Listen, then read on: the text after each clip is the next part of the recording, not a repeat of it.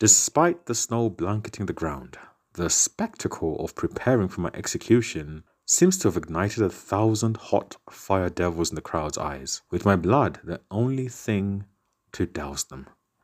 Only an important man could draw such a crowd. A bit of positivity for the morning before I take on the day. But I know I'm lying to myself. I am just a wandering fellow trying to make bitter juice out of life's rotten fruits. You know what? Perhaps I deserve to die.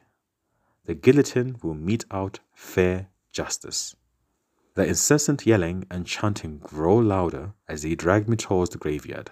Ah, at last, the place where I'll meet my brutal end is near. My death seems an important occasion. It would purchase 1,000 goodwills for the town's mayor for sure. A better bargain than when he cheated me of my gold coins. To the mayor, I'm the gift that keeps on giving.